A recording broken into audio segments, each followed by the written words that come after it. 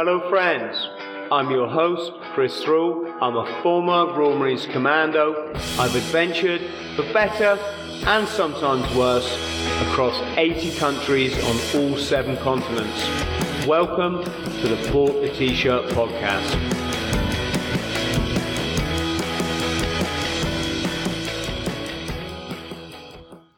Boom! Hello legends. Have I got a great co-host for you tonight, Mr. Martin Maloney. Let's just take a look. This is Castletown, my home. There's no women, there's no work, and no crack. The one bit of good news is Ireland have qualified for the Euros out in Poland. First, they took Ireland by storm. Where are you going? Going to watch the boys in green. Enjoying the summer, trying to master self-belief. Yeehaw! Now, the Hardy Bucks. Should be out. Martin, how are you, mate? Not too bad, Chris. Thanks for having us on, mate. Hey, absolute pleasure. I'll tell you what, just watching the trailer for your movie there just makes me want to watch Hardy Bucks all over again. I think there's nothing stopping you, Chris. Someone's uploaded them all illegally to YouTube, and which I don't have a problem. I mean, all right, if you pirated myself. If you host the show, mate, I'll go. I'll go and watch all my copies. Fair dues, Chris. Fair dues. Nice to see you. It's been a while. Yeah, it has. It has. And how's Sweden treating you? Still expensive for the old beer? Oh yeah, but if you know the right people, you can get concessions. If you're good with the Maloney, you know, it's grand. It's snowing now as well, so there's been like a foot of snow in the last few days, so it helps to brighten the place up. It is as it should be, Chris. Yes. Hot in the summers, cold in the winters. They do winter well in Scandinavia, don't they? They do, yeah. But like everyone kind of, it reflects the society. So in summertime, you'll see everybody out and about in full bloom, and everyone just goes into hibernation mode then over the winter. But that's grand. Like it is what it is. Stockholm in winter. Yes, and there's that on Netflix, the Stockholm Syndrome. They've got the geezer that actually, that's where the expression came from. Have you seen it? I haven't, but I know what you're referring to. Wasn't it like a bank robbery where at the end of the bank robbery, they had basically everyone had got in touch, or like they basically got to know the guy on a human level and therefore understood his motives for. I mean, it's not so like if you have a captured audience like that, you know, it's people call it Stockholm syndrome, but the phenomena itself it's not too difficult to understand. Like if you are someone who find yourselves in a situation like, let's say, a bank robbery, and there's a standoff and a siege for a while, then someone's gonna eventually try and open a dialogue with you. And a bank robber could be like, look, I've got bills to pay. And, it was an act of desperation. And then as long as, there are indeed nice criminals, smooth criminals, as Michael Jackson would have once said. But, you can understand like how hostages would then, find a kind of a common ground with the robber, for example. So I haven't seen it, but, I remember looking it up. It's called, mate, it's called Clark, the Netflix thing. And for anyone watching, if you got a Netflix account, it's really good. It's the guy, like I say, that he did this series of robberies back in Sweden. It was like 70s, I think, maybe coming on to 80s. And the guy he's just out there. For conservative Sweden, he's just does his own thing, including robbing any bank that he decides. But what I wanted to bring that back to current affairs and talk about stock up. Going with this one. Say again. I think I know where you're going with this one. Well, did you see the mate? I'm going to say quote unquote because I literally, since the events in New York and Washington back along, I don't believe anything on the news. I don't watch the news. What, you mean Building 7 and all that kind of stuff? Yeah, don't say that. Don't say that too many times. We got demonetized. The last video I did was on that very subject, and guess immediately demonetized. I don't even bother monetizing my videos anymore. To be honest with you, So I just do it as a labour of love. And if someone wants to, donate a few quid on the old PayPal, fair dues. But yeah, I mean, yeah, it's hard work. Oh, what I was going to say, it was the Israeli hostages. They're all being released, and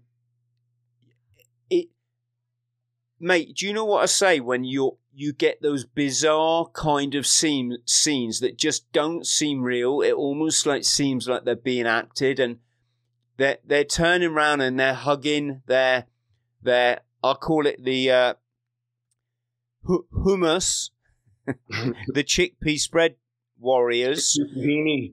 They're turning around and they're hugging their chickpea spread warriors. The Tahini boys. And saying goodbye. Have you seen it? I've seen clips of it. All right, yeah.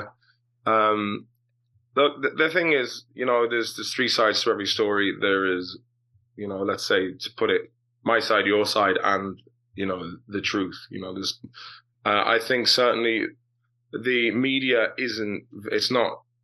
You'd be doing well to find completely unbiased, objective media, and I think that's what we really need from media. Is basically, you shouldn't pick sides. You should always side with the truth, even if the truth goes against what you're led to believe. That's my own personal philosophy, and that's what I've discovered from many years of going down multiple rabbit holes over the years. I don't even know why. I was always quite into paranormal kind of stuff and extraterrestrial things as a kid. I used to get this thing called X Factor, which was before Simon Cowell started his TV show there. But it used to be called, you might remember it was out every 2 weeks, fortnightly. It was like a binder you get in like one episode, or one, had spontaneous combustion, Chukaprika, Loch Ness Monster, all these different, some of them that were blatantly fake, other things that were unexplainable. It was all part of the kind of the mystery of unexplained events and that kind of thing. So I kind of always was into that kind of phenomena. And it was my friend Tom, back 2009, we were out in the pub. He just kept shouting, Rothschilds. And we were like, what are you on about, man? Look it up, man, look it up. And then and then it was the old incident in America, which really kind of got me just outraged and, telling everyone. And I was that guy at many a dinner party who was like, no, but you don't understand. And after a while, I was just like, okay, I'm probably sound like a real melt.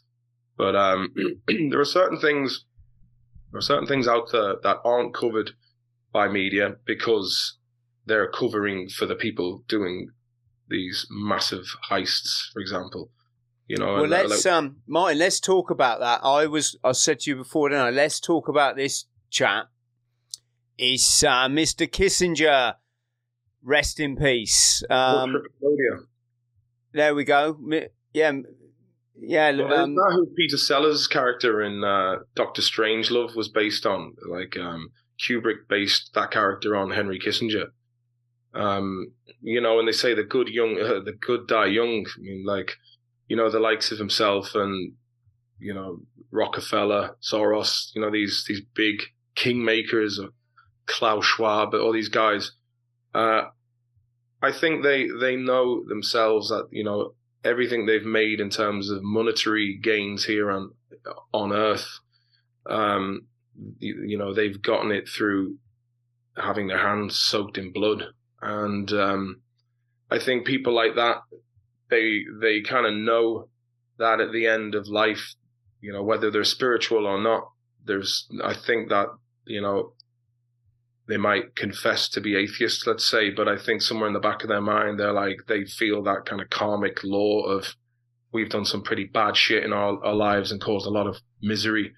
And I think that's why they want to stay alive as long as they can, and he can't take it with him. He's gone. Same with Rockefeller. Was he like 104, something like that? You can't take it with you, and it's better to be out with the shit munchers waiting to get into the nightclub than be hanging out with a bunch of VIP wrong'uns in a room upstairs. That's the way I perceive it, anyway.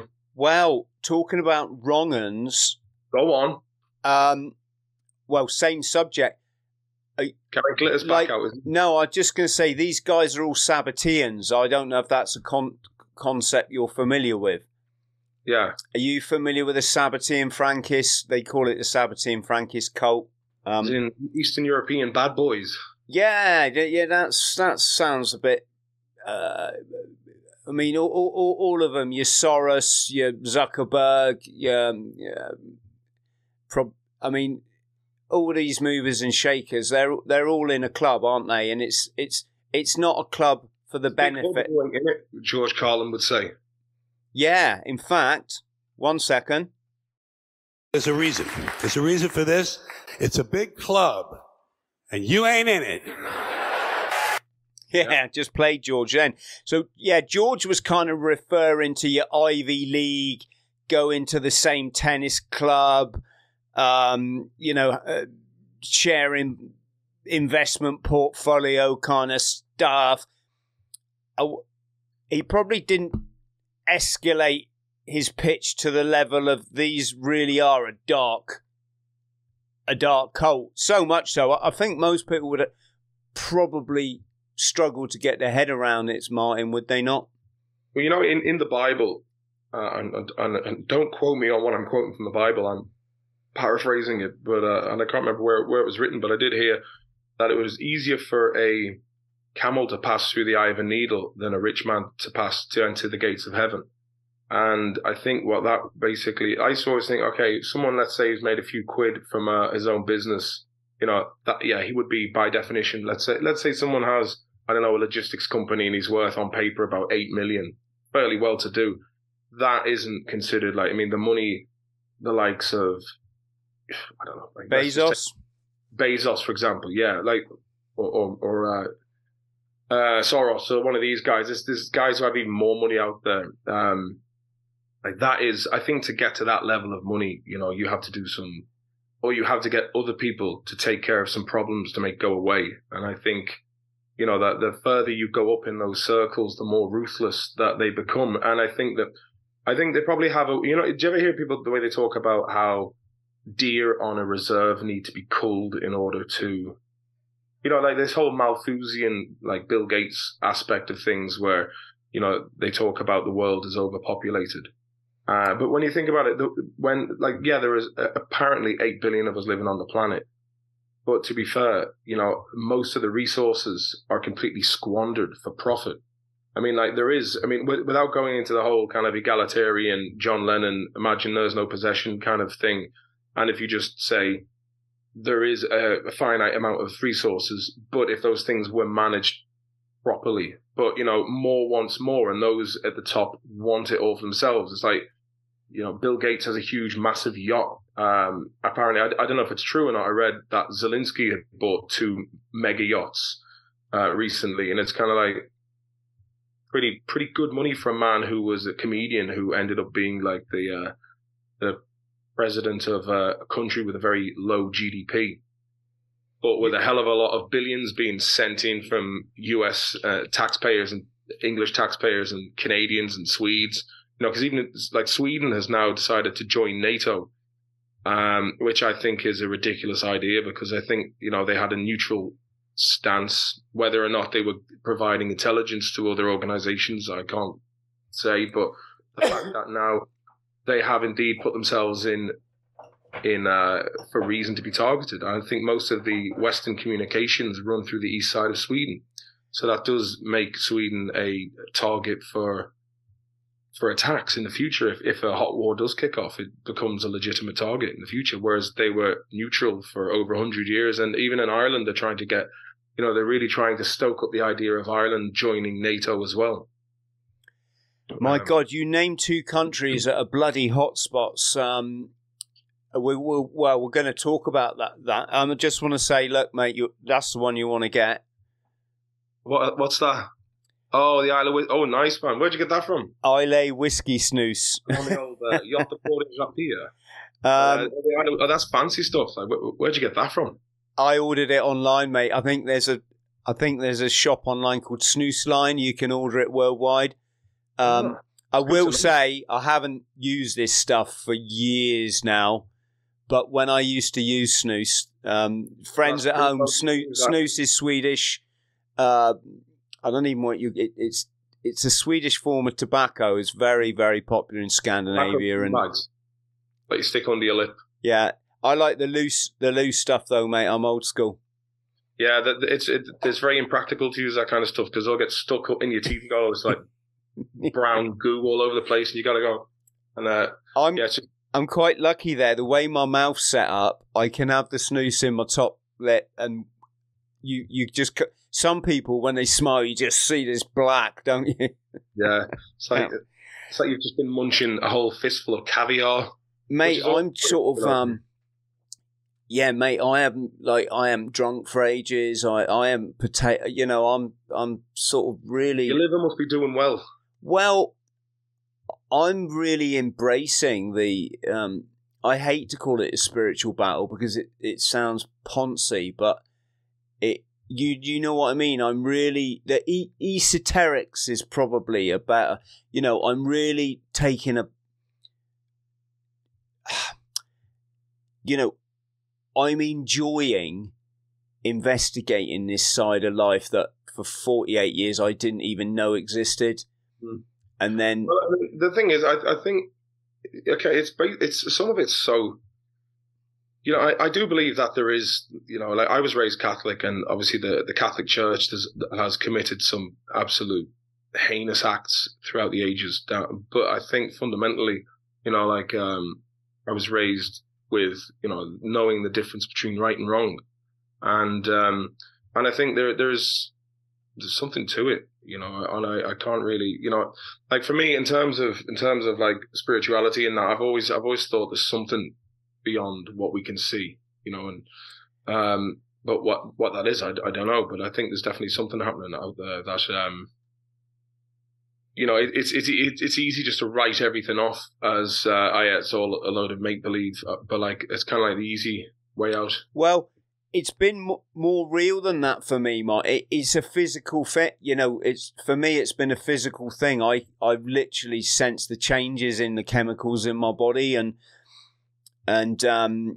the answers. And I mean, if you'd have told me even probably 3 years ago that I'd be listening to podcasts about sacred geometry and alchemy and, you know, what is the nature of matter, I would have looked at you rather, you know, a bit strange because it just, I didn't even, I wouldn't, isn't it? You know, and you kind of like if you think about the fact that when the sun hits a leaf, that the photons from the sun go through slits in the leaves, and that, you know, and that basically helps when plants breathe in carbon, the activity from the photons help when the plant breathes in the carbon, that photosynthesis actually helps to bind carbon to the cells of the plant.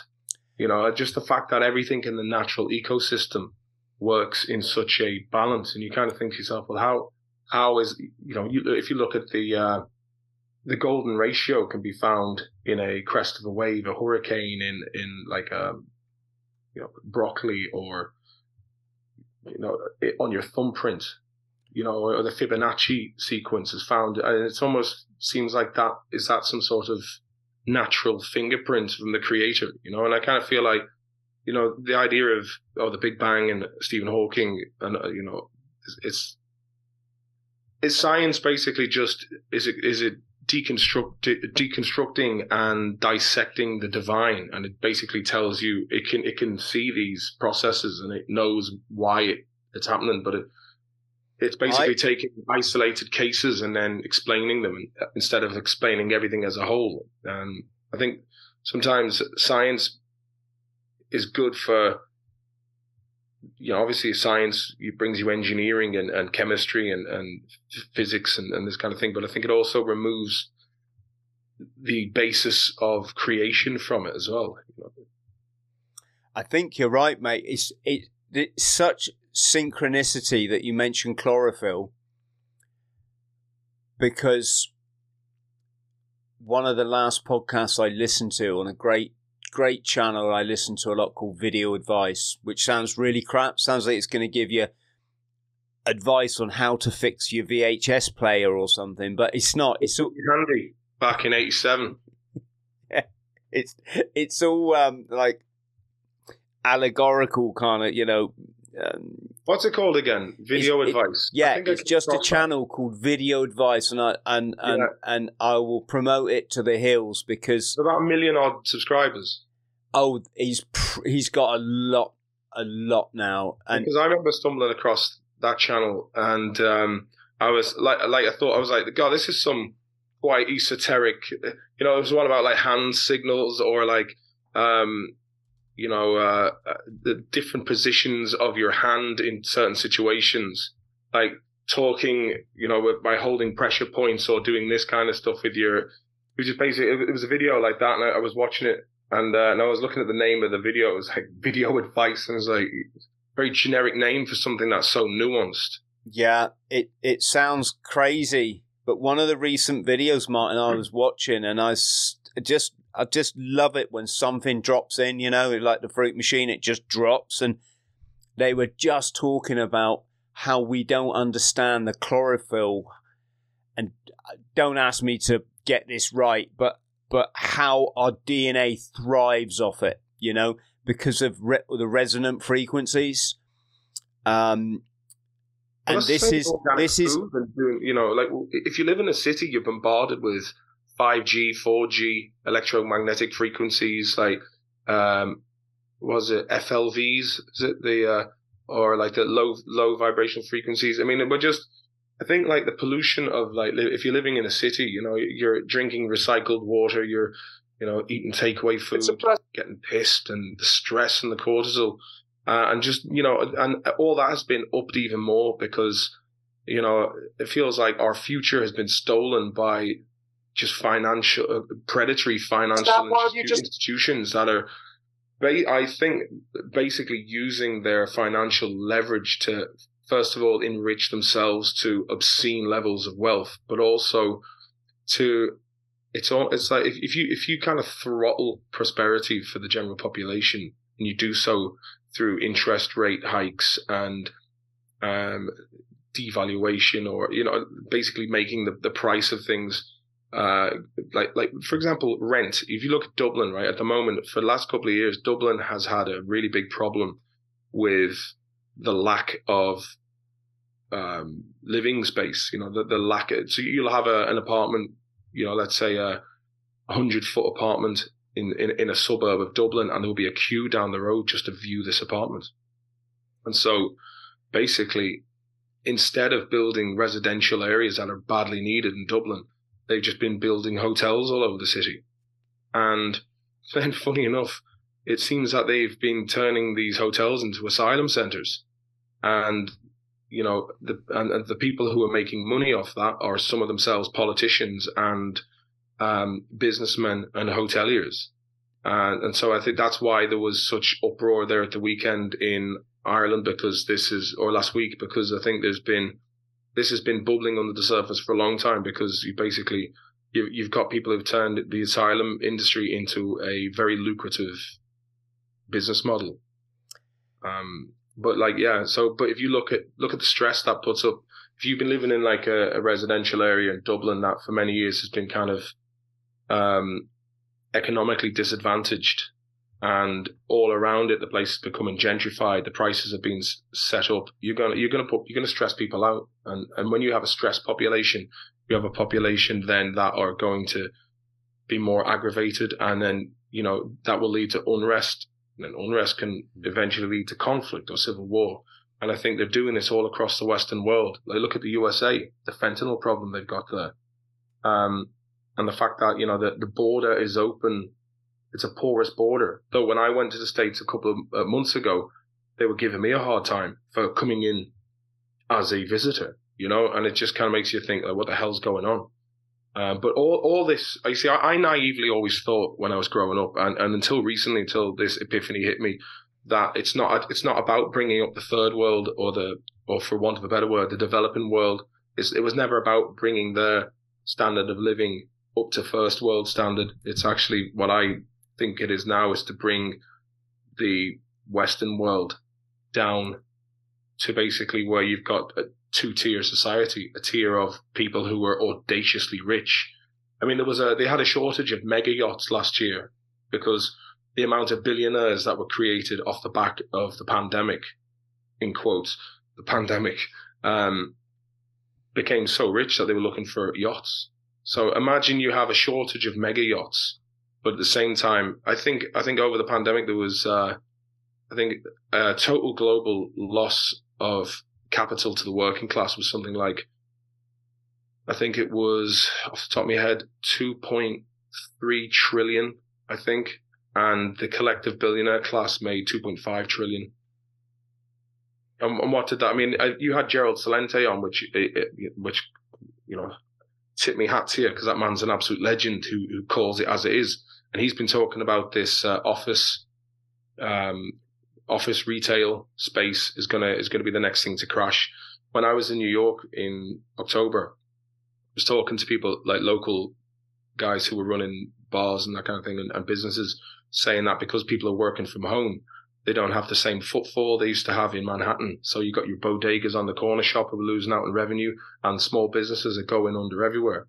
And another great documentary you should check out is Andrew Callahan from All Gas No Breaks and Channel 5 News. They did a documentary about San Francisco, which used to be the jewel in the crown, like the Paris of the USA.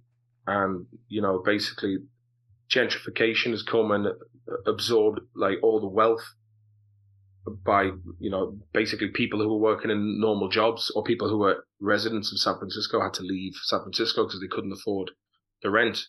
And on top of that, and you throw in the fentanyl crisis as well. Like that place is, you've got people moving from all over America because of their lax recreational drugs policy or addiction, instead of, all the money they've spent, let's say, on Ukraine. I think, 140 billion on weaponizing the war in Ukraine, which should never have happened in the first place. But imagine how much that could have, if they'd taken 140 billion and redeveloped all of their inner cities and gave people work, like even if people were involved in building their own houses, but trained them, gave them tools in order to then, be a tradesman to help upkeep these communities in the future. There's, so much you could have done. Roads, infrastructure. Mine, let me put something to you. Mm-hmm. So here's the thing, right?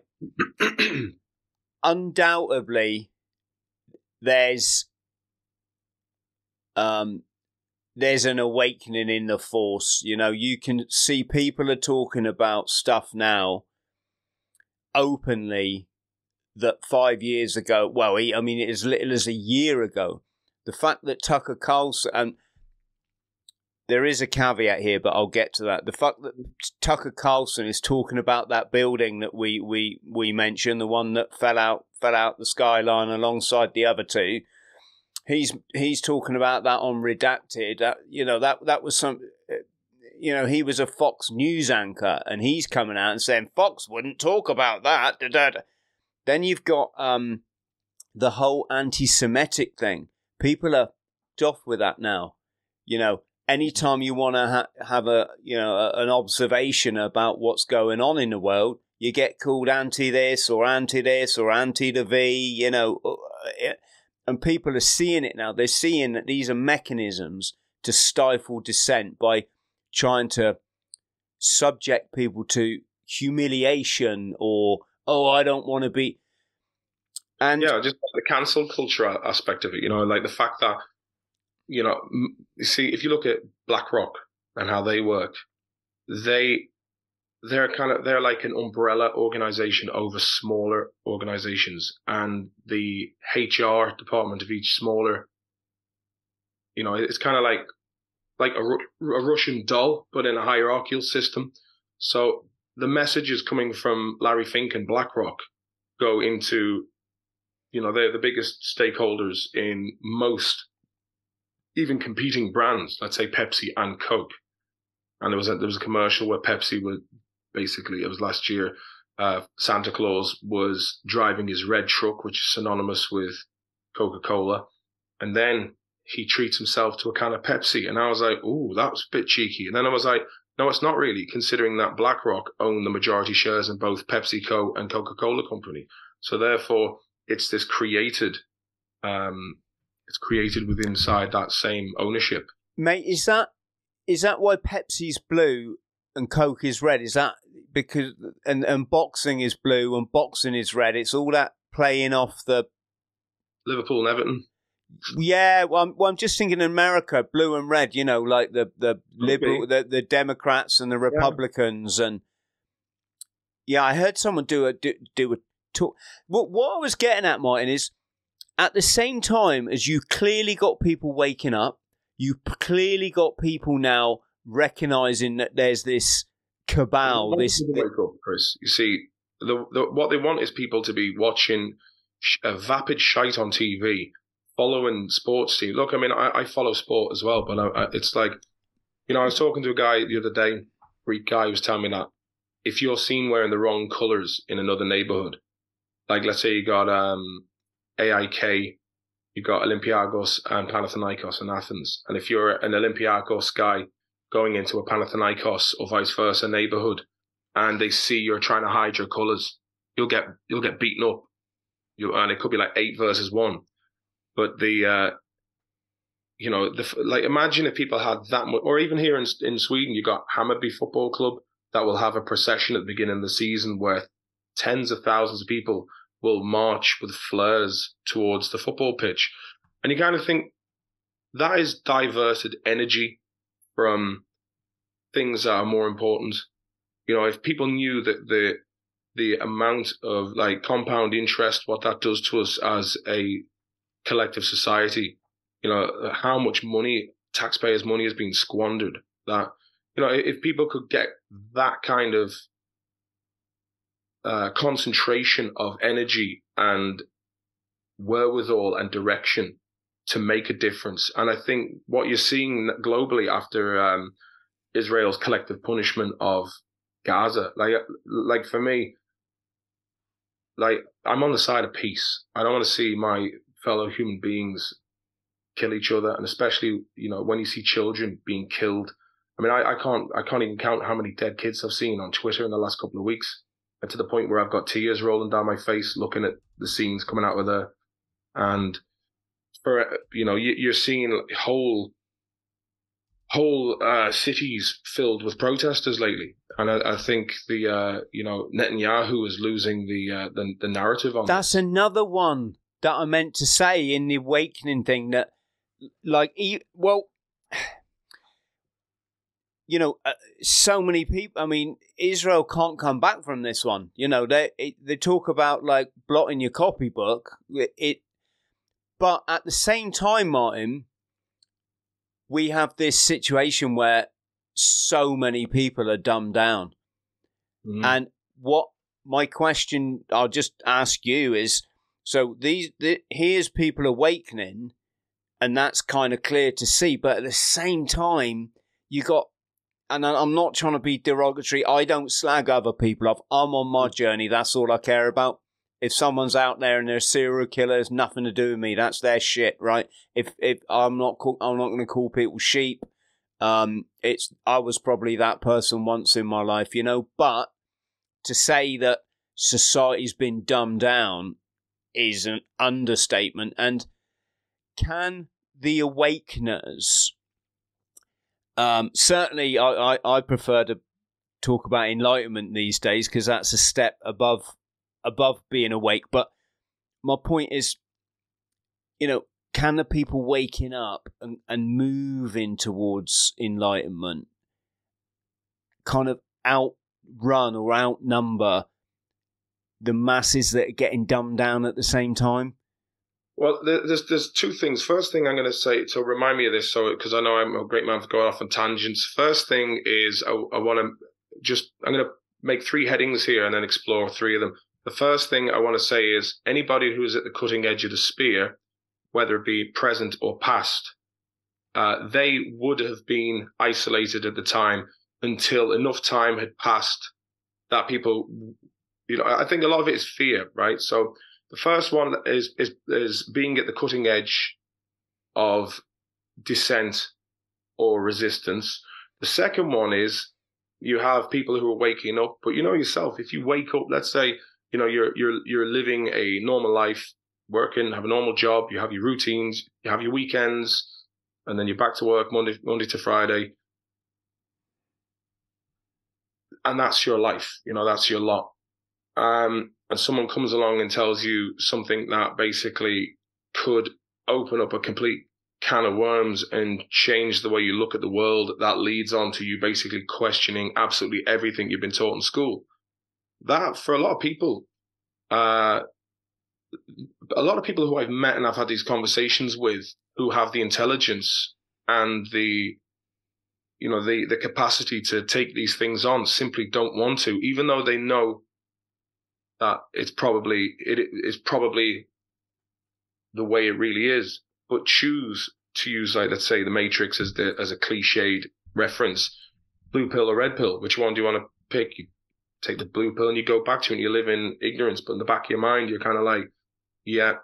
But it's, you know, you listen, if you're driving, let's say if you're driving in Ireland, you listen to the radio and it's the same news all the time. Some news that happened, a man had been shot in a robbery in Dublin, and then it goes to the end of it, it's like, Manchester United will be playing Leverkusen in the 4th round of the Champions League. And it's like the weather. So it's like sports news. It's like, just keep the local news there and then sports news, and don't be, you know, like the last thing, because I think most of our societies are basically ruled by transnational corporations, many of which the average person has no idea about. Like if you were to ask somebody on the street, do you know who BlackRock is? Do you know who Bear Stearns is? Do you know Goldman and Sachs? Do you know any of the derivative companies that are under their influence? They don't. But if you could, you know, if you could ask someone, do you know who the latest signing for Arsenal is? They tell you who that is. Or they would tell you, like, which one of the Kardashians has got the latest branding deal. It's fucking trivial knowledge. You know, it's like, it's useless information. But to divert people's passions into something that is meaningless certainly is the best. Like, if I was running the shop, then I would want, you know, I'd be like, okay, let's bring in a lot of people with completely antithetical opinions and culture and drop them in the middle and then get them all fighting each other. You know, of course you're going to do that. You know, like, you've seen this channel Visegrad24 on Twitter. They're like a Polish aggregate of, they were like pro, you know, Ukraine all the way. And anytime you try and say, look, you know, peace should be the focus here, and not, oh, you're a Putin apologist, oh, you're a Vatnik, and you get all these NAFO arseholes with their little Shiba dog wearing like fucking tracksuit pants, using these daft memes. They're supporting the death of Slavic men and women, you know, in combat, the Russians and the Ukrainians that were both, you know, they had their troubles in the past, but basically they shouldn't be killing each other. They're the people who speak the same language and pretty much have very similar culture. But if you basically say, I'm on the side of peace, and that was a psyop, I reckon. There was big money being pumped into the managing of discourse online to mob and, you know, pick on anybody who had that had actual good intentions for peace.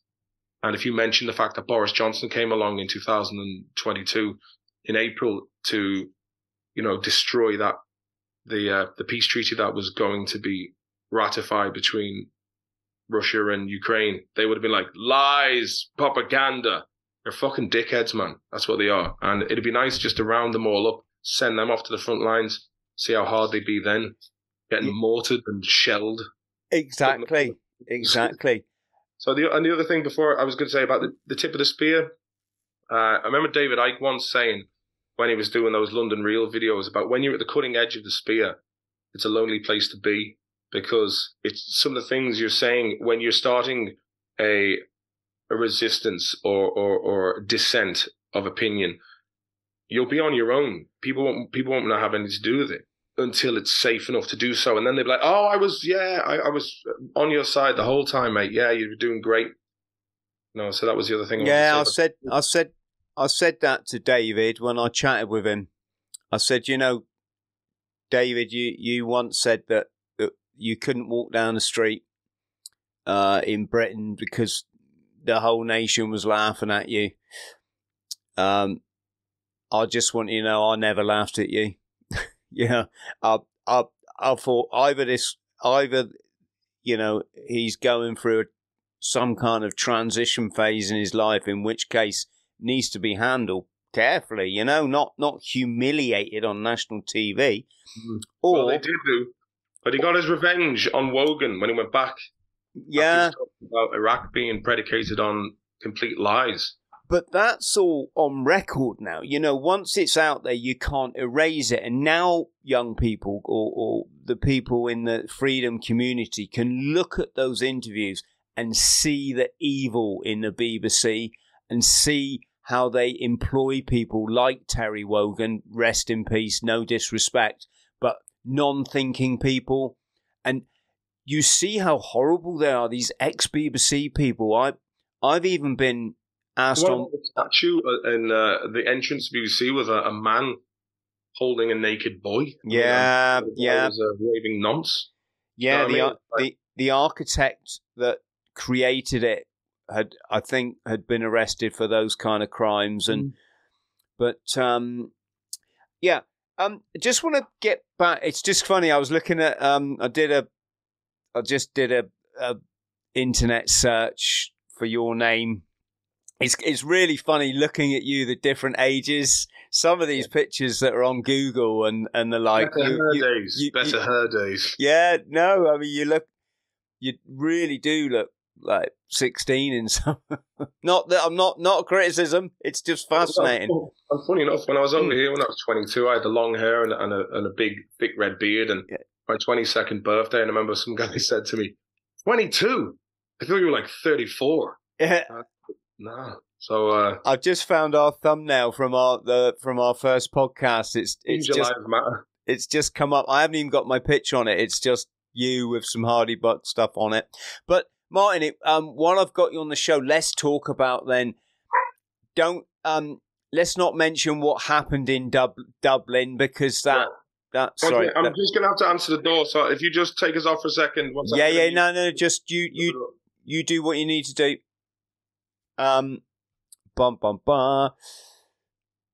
Yeah, there we go. Yes, I wanted to chat with Martin, folks, because, sorry, in case you're wondering,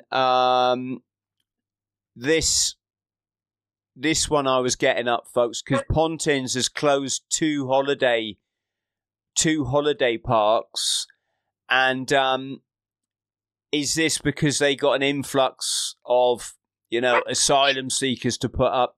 I'll just say, Martin, Pontins have closed Prestatyn and Camber Sands holiday parks. Here. Alex, come. Oh. Sorry about this. It's okay.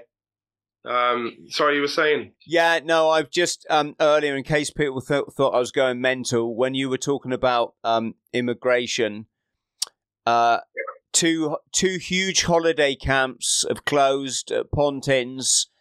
This is David Curtin on his Twitter. This normally precedes large arrivals. He's put foreign military-age men, but I've explained that military-age thing to people. The reason you see this influx of military-age men is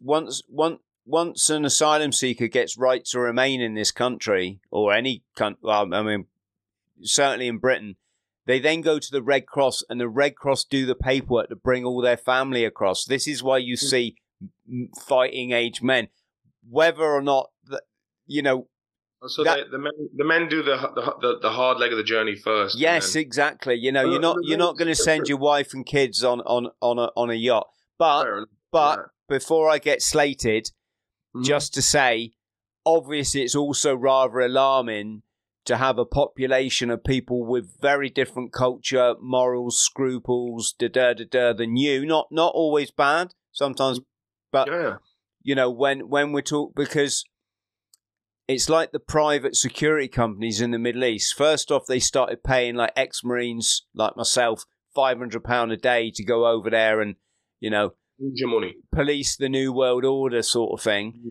And then when they realised they could actually pay like, Bangladeshi people and Filipinos £2 a day to risk their lives doing the same job. Yeah, or like building Dubai, what they've been doing there.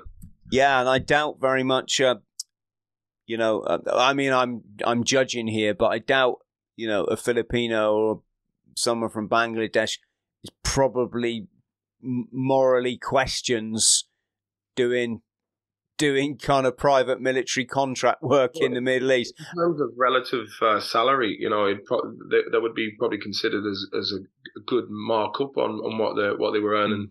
See, the thing is, like, immigration is always a funny topic because often is the case, you'll get like left wing people of a left wing persuasion who anytime they will just knee jerk reaction be like, oh, that it's xenophobic. Like, I think basically, but they don't look at the fact that these people are basically victims of globalization and bad foreign policy being used as a further tool of geopolitical chess. Like they're pawns in a bigger game of destabilization. And like the fact that they're being used and milked as part of an industry at the expense of tax. I mean, like, you have to ask why do they want to leave these countries? Because like bad Western policy has led to their countries being destroyed, or having propped up dictators in there that have cracked down on their own citizens and then sold off all of their natural resources to Western companies. And, look at Gaddafi, what they did to him, or Saddam Hussein. Like Gaddafi didn't want to sell oil to the US in fiat currency, the dollar, anymore, via the petrodollar. And he said, I want gold for my oil. And look what happened to him. And it's always it's always the same thing, isn't it? It's always like, Gaddafi was committing war crimes. The Guardian reports, like, I don't know what happened in Syria, for example, but I do know that Western intelligence had their operatives in there trying to destabilize Syria. Oh, absolutely. Yeah, and he knew well, because I was watching an interview with him from 2006, and he knew well it was on the cards then, because right next door you had Iraq, which had been turned into a sectarian tinderbox at that stage. And the first Gulf War, that was basically because the Kuwaitis started selling cheaper oil to the US, and then he went in for the border adjustment. But then they created a whole load of bullshit with that girl who said that she's seen babies being thrown out of the incubator. And I think it's funny, you see an awful lot of stories about like babies being killed, which will obviously rile up the sentiments of these people are monsters. Let's go in and completely eviscerate them and then take their resources afterwards. Like Saddam Hussein in 2002 declared that he was going to sell his oil in euros. He was warned not to by the UN. And then he was also blamed for having a hand to play in the fall of the dual buildings. Yes. He didn't. And what happened then? And then even before that war, you had the likes of Madeleine Albright, because they sanctioned a country. And when she was asked, is 500,000 dead children worth it? And she said the price was indeed worth it. So you look at these people from the Middle East that would have been happy enough. Iran, the Shah of Iran, like when they talk about a 9/11, there was a 9/11 in Chile that was orchestrated by Kissinger when Pinochet came to power. And like I've a lot of one of my best friends is from Chile, and he told me that when he lived as a child in Chile in Santiago, it wouldn't be like the way I was watching a video where there was a guy in the IDF was saying how when they go into the West Bank and they have a new recruit, they'll say, okay, we have intelligence on this house, this man here in this building. You are to go in there, middle of the night, kick down the door, separate him from his family, put a hood over him, and drive him away. Even though this guy was completely innocent, didn't do anything. And he goes, well, this is a twofold advantage to us. First of all, our new recruits are given a scenario that is as close to the real thing as possible. And the second upswing from that is the fact that you go into any house for no reason at night keeps people afraid. and it makes the people in that area wonder if they're next. That is by definition fascism of the highest order. You can't do that.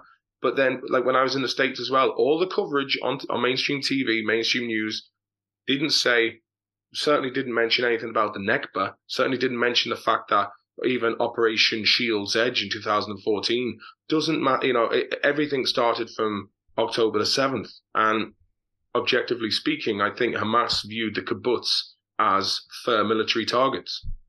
And I think the fact that if you keep, if they've lost people to airstrikes in the past and they're living in one of the largest concentration camps in the world, that they're probably thinking, right, it's better to be martyred, because I think a lot of them knew it was a suicide mission that day. And so when they went across, many of them were killed, but I guess they were, they were ready to do what had, in their case, had to be done. Martin, are you free can you talk for like another 10 minutes or so?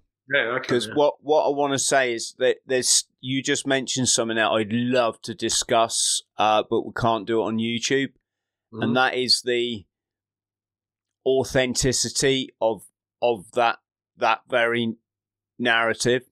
The other thing as well is I want to talk about the Dublin thing. Again, there's aspects of that we can't talk about on here, especially when it comes to young children. But I got friends, what I'm going to do now is go over to Locals with Martin, to our Locals platform, so Martin and I can just speak without me constantly thinking we're going to get kicked. Yeah, I was on, funny enough, my channel, I was on my last strike though. The final one, they pulled it, and I was glad I had it backed up to Odyssey. I had Leilana Dowding and Gareth Ike on with me. And literally like an hour after going up, it was like, that's your final strike. And they deleted the video. I couldn't even see my own video that I did. So like the YouTube censorship is just, it's gone off the charts. Yes. And I protect this channel, Martin, because you've been growing it, nurtured it for a long time. Well, everything good that I can give to people, and to be honest, I'm more, I can see the answer now is I'll call it the warrior. Rumble, and they're trying to go after Odyssey, because like you said earlier on, people are waking up, and when people wake up and they realize that they've been lied to, and the people they were told were on the side, the righteous side, were actually the villains all along. That's going to, yeah, like they're going to get desperate, mate, aren't they? Yeah, and they are getting desperate, and that the entire, I don't think all of the politicians from both opposition parties in the Western world, they're all compromised. I think anybody who gets into any position, a high position of power, you go against the narrative and you're canned, whether figuratively or occupationally, you're taken out. Yeah. Like, the thing is with me, like I have been, whether I cancelled myself, no one wants to touch me. I mean, they didn't want to touch us anyway, because what we did with Hardy Books was so anti-establishment, and it was so raw, and it was so universally loved by many different kind of socio-economic backgrounds. And, it was basically, it was raw, it was honest, it was funny. And we didn't pull any punches, and it did cause a lot of ruffled feathers. But I think, we were never even invited into any high positions in the acting game or entertainment, because they knew we were too wild. And I would rather speak my mind and have to hustle like everyone else than have some cushy number where I knew if I said the wrong thing, I'd be cancelled. So I'd like, fuck 'em. I think to be able to speak your mind and look yourself in the mirror and know that you're a man of convictions and have the authenticity and the courage to say these things is more important than taking the hush money and living a luxurious lifestyle, but having to walk on eggshells the whole time. Yeah, it's like you can have the world and you'll have nothing. We've heard that before. Martin, listen, let's go over the locals. Yeah. Want to chat with you there. I've just been shown down the local here. Yeah, I wish it was, mate. I want to chat about the Irish Army are now supporting the Garda, which I find is quite interesting in light of recent events. I want to talk about this. He's not actually the mayor of Limerick, I understand, but this chap's been causing some upset. He said anyone that protests immigration should be strung up and basically, and someone had to say, Councillor, you're not allowed to say such things in the chamber. But that lad. Say again. Is he from the Philippines? That councillor? Yeah, he looks like it. But his name, well, that's how people would be dealt with, like drug dealers under Duarte. You know what I mean? It'd be like, yeah, just take him out on the street. I think he's basically taken that hardline Philippine style of rough justice. Yes.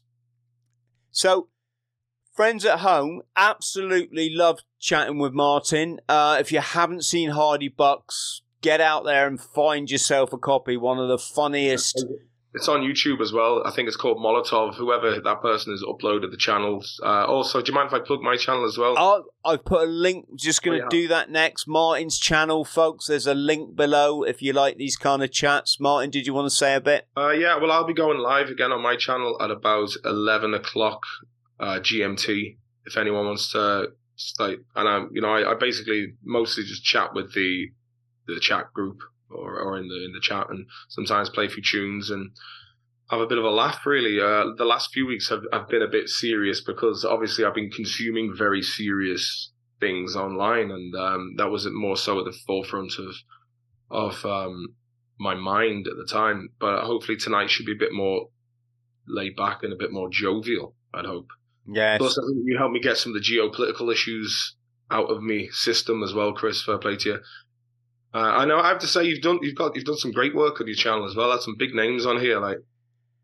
Yeah, mate, I've come a long way. You know, I've come a long way myself, and I just want to be in service. You know, I can understand now. When I look back at my life, and I've got no regrets, but I didn't understand the importance of being in service. It's kind of interesting being on service on a platform like YouTube when you started off. I mean, I've always told like the veteran story. I've never glorified war. I've always said to the youngsters out, if you join up, please don't say you're doing it for freedom and democracy, because it's actually the opposite in this. Well, funny enough, I was listening to Scott Ritter, was doing a video recently, and he was saying about how if you take your sons or daughters and you put them off to war, and he was in the Marines himself, and he says, like, they break you as a person. That person who went into it is a very different person coming out. And then, they're often sent to do things that aren't in the interest of defending the state, and then when they come back, then there's PTSD and feelings of guilt and rage, and, and they're just basically broken people when they come back, and a lot of them end up on the streets or end up, with injuries or psychological injuries, and they turn to drugs to just try and escape that. And then it's really sad. Yes, it is. It is. Right, brother, let's go over to locals. Friends, if you're not on our locals, there's a link below. Please hop on it. We're having big success over there with people that they want to know more. They just want, and I thoroughly recommend learning more. Otherwise, you stay at fourth dimension consciousness, folks, getting angry, bashing your head at the wall, wondering why you can't wake people up. And, there is life after those feelings that we've all been through. If you could please like and subscribe, folks, I'd really appreciate it. Support us on either Patreon, locals, or become a YouTube member. And that just leads me to say, Martin, thank you very much. Stay on the line. And much love to Martin and much love to you all. Cheers, cheers. Friends, thank you for listening to the Bought the T-Shirt podcast. Please like, subscribe and share. And don't forget to follow me on social media. Username Chris Thrall. Instagram chris.thrall. Thank you.